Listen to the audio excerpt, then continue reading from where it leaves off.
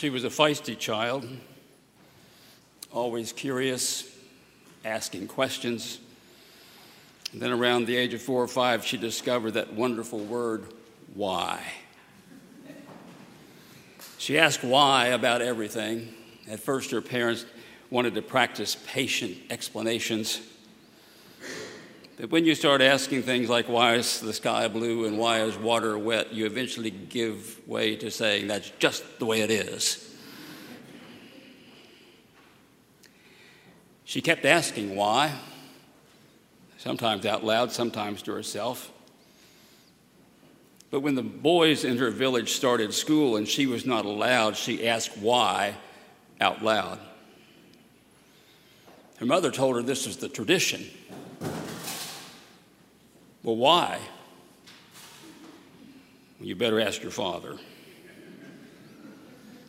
Her father rebuked her, telling her that this was ordained of God, that her proper role was cooking and having babies and bringing honor to her husband and the community. The role for boys included education from the rabbi, preparing them to be honorable people and lead in their communities and to be the heads of their household. And she asked, why would God do that?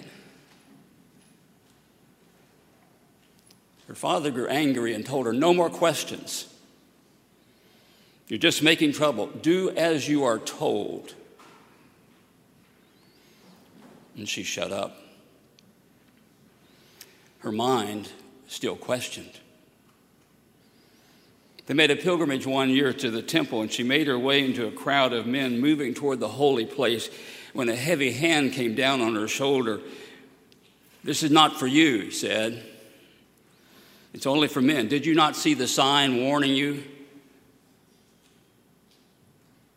And with pretend innocence, she said, oh, good sir, I was never allowed to go to school. How could I read a sign?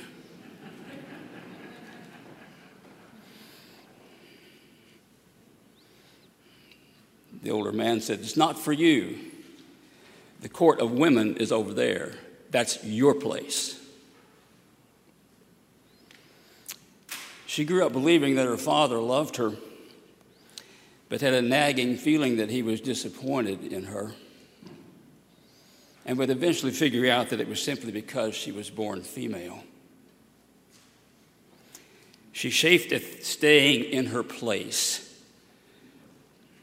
Her own sister told her she'd be happier if she just accept the way things are. But she said to her sister, don't you have any dreams for yourself? Why did the boys, the men, get to do things that we don't get to do? What does a beard have to do with that? Her sister just turned her head and walked away. And looking at her sister's back, she felt terribly alone. As she grew older, the parents of the boys she'd grown up in the same village with came by to check her out, see what kind of a wife she might make for their sons, if she might bear many children, and hopefully a boy, to see if her mouthy reputation had calmed down and she'd do her husband honor. That night, she stuck a blanket in her mouth and cried herself to sleep. A day came when they had a visitor with a huge entourage, an itinerant rabbi with 12 followers, 13 people. Hospitality was highly valued. Her sister starts slinging food everywhere. She's got to feed these people. There was a time when 15 Amish people showed up at our house to be fed lunch. We had about an hour's notice. Thank God for Costco. They didn't have Costco. There was a lot of work to be done to feed these people.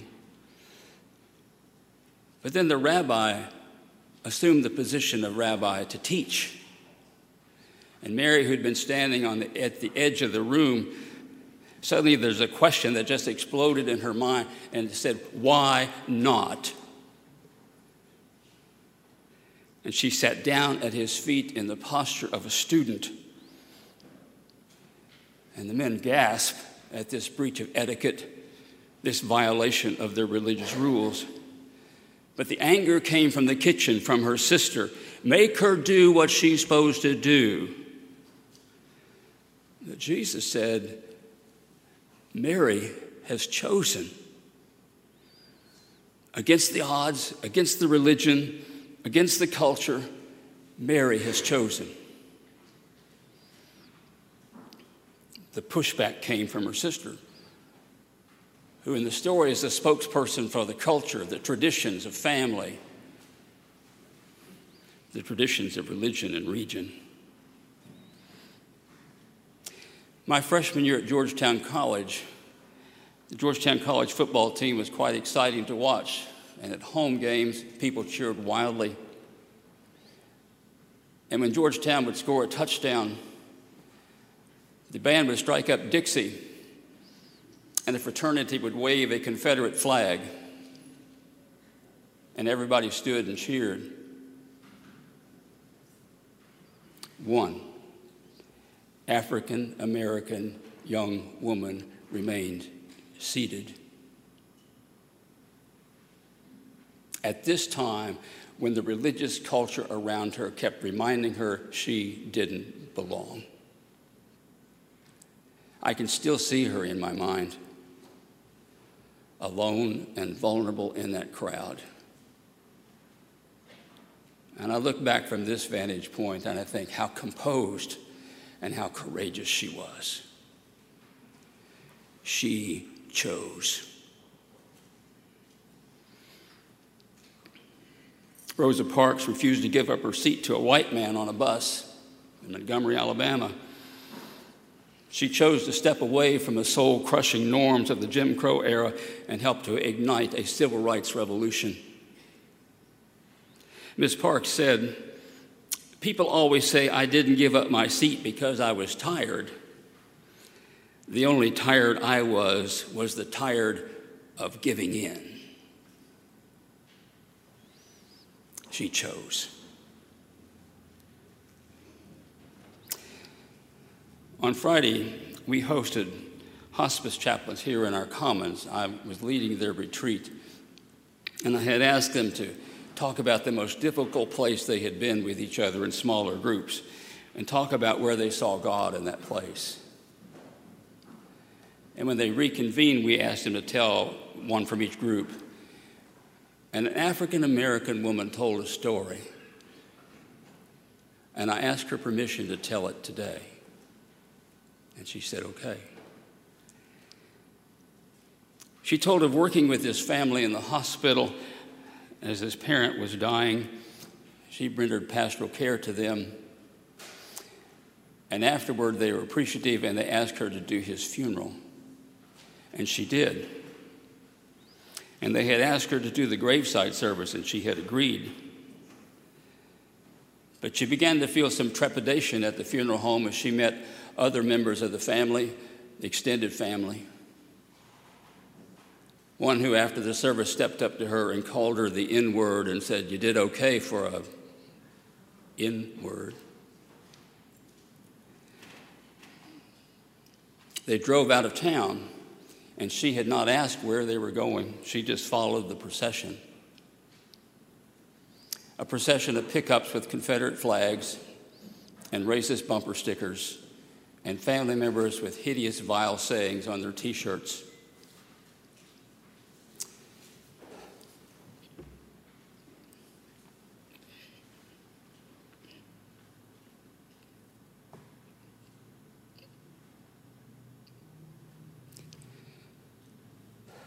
She called her husband because she didn't know where she was. He stayed on the phone with her till they lost cell phone contact. She was painfully aware that she was the only African American in the midst of a vile group of people. And she saw the trees and saw them in a different way than I have ever looked at trees. Nobody has ever lynched my ancestor on a tree.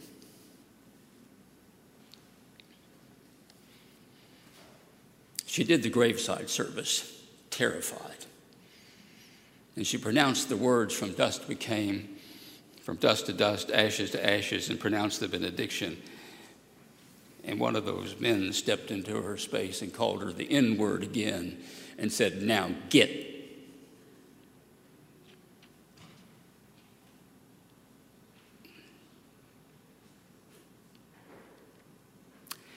In the midst of threat, in the midst of her own fear, she chose to own her calling and render the pastoral care she had been asked to give.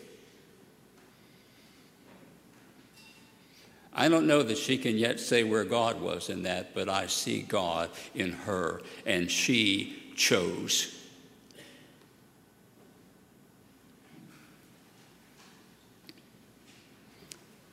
This past week, a 10-year-old girl impregnated by a rapist has been in the news. Some started out by saying it was just a lie. And people who do not believe victims of trauma re-traumatize those persons. They don't seem to have a moral pulse. But she found help from a compassionate OB-GYN in Indiana, a woman who herself has been threatened with the abduction of her own child.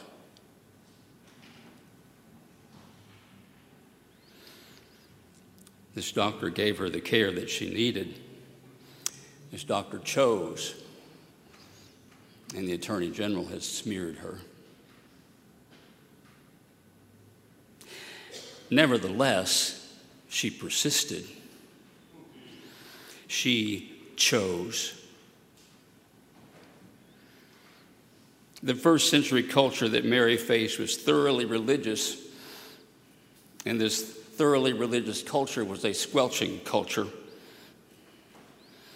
And we need to ask about what kind of religion is it that keeps people locked in a role that's defined by somebody else? What kind of religion diminishes people? What kind of religion robs people of their own agency?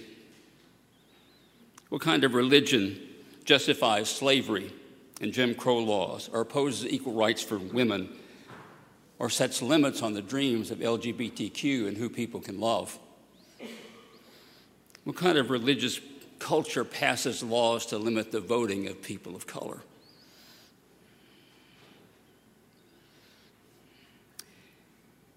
The pushback against freedom and equality has come from religious people. Far too many clergy have sanctioned injustice and brutality with a theology that focuses on the sweet by and by and ignores the broken folks at our feet needing our love and mercy and justice.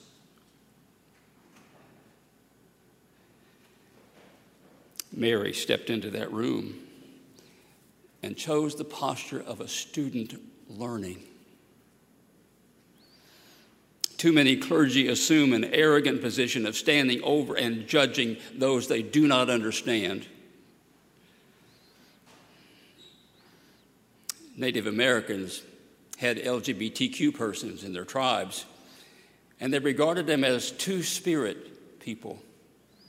And they thought of 5 genders.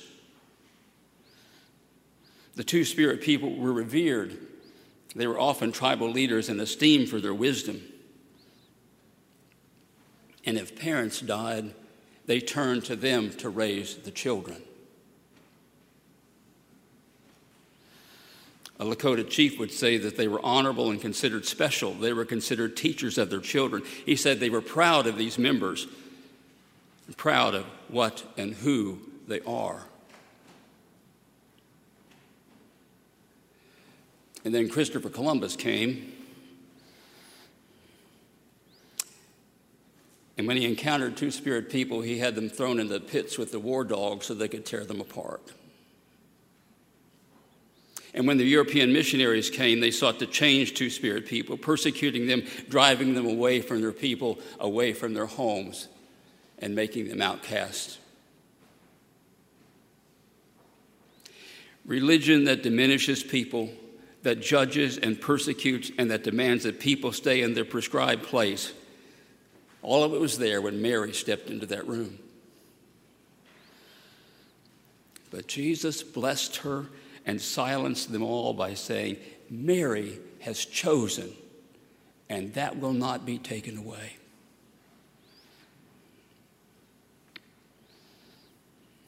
In 1969, Curt Flood was an all-star outfielder for the St. Louis Cardinals, and I think most of you weren't even born in 1969, so you're going to need Google for that one.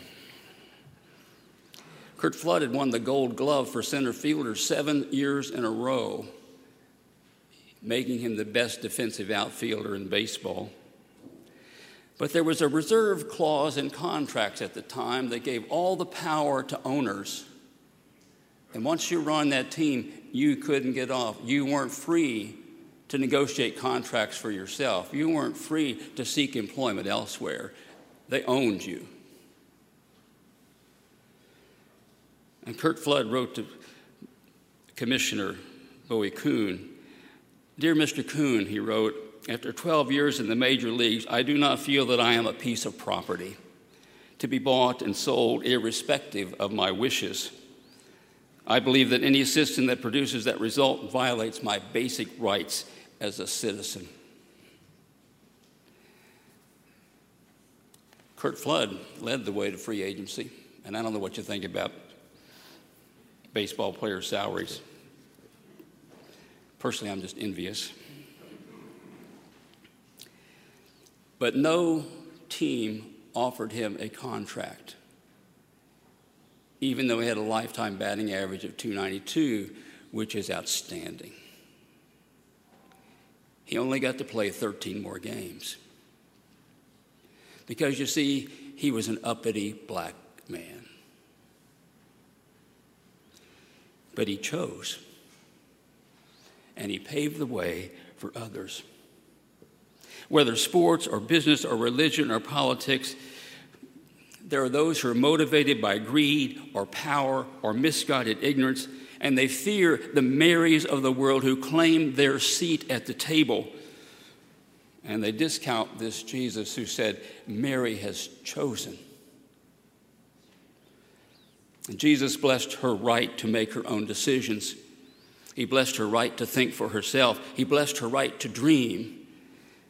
He blessed her right to be whomever she chose to be. He blessed her daring to transcend the cultural bonds that made her a kitchen slave.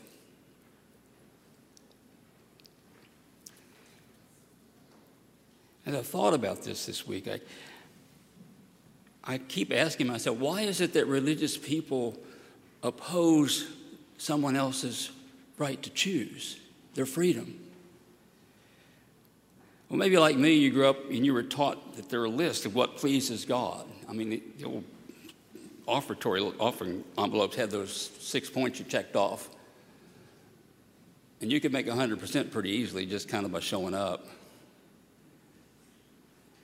But such a definition of goodness was so limited. It didn't ask about mercy. It didn't ask about forgiveness. It didn't ask about how you practice kindness. It didn't ask if you loved your neighbor. It didn't ask if you sought justice for the downtrodden. But it let you feel like you were good. Or maybe like me, you learned neat categories about others. And so we could categorize people by their color or by their language or by their ethnicity or by their orientation or by their education. We could define them as less and ourselves as more and better. But when we do that, we pave the way to do anything to them. And it is the way the Nazis thought and continue to think. Or perhaps the great fear is taking that personal inventory and facing my own flaws. It's so easy to locate problems out there and pass judgment on it, and much harder to take a look at the darkness within me, because those places are scary.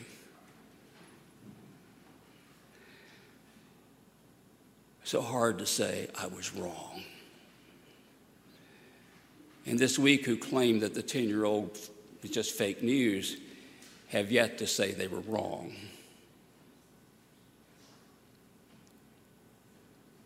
Or maybe it's the fear of losing one's place. What happens to Martha? I mean, if she's wrong, she's given her whole life to this, doing life one way. And what if that's not right?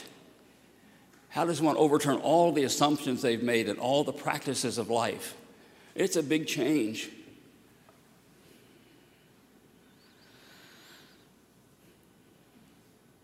Whatever the reason, be aware of religion that oppresses, that fears just who you might become. I've wondered, where did Mary come by this courage? Because everything's stacked against her.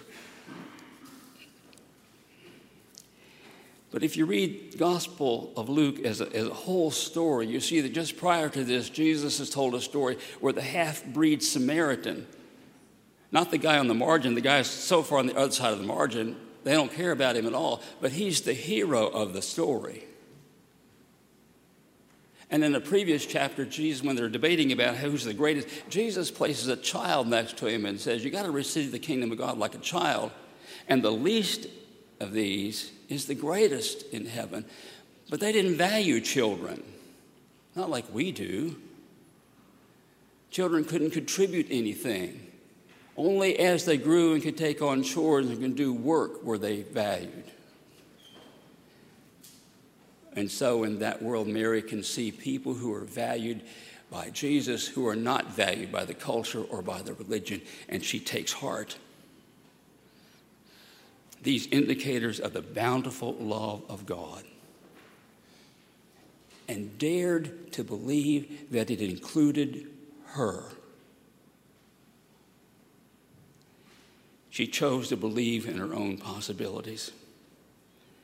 Because of this love, she could reach down in her own soul and grab hold of that courage and hang on for a wild ride.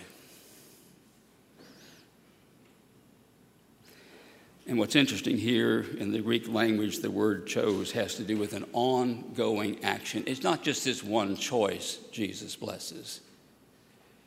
It's that Mary chose, and she gets to keep on choosing.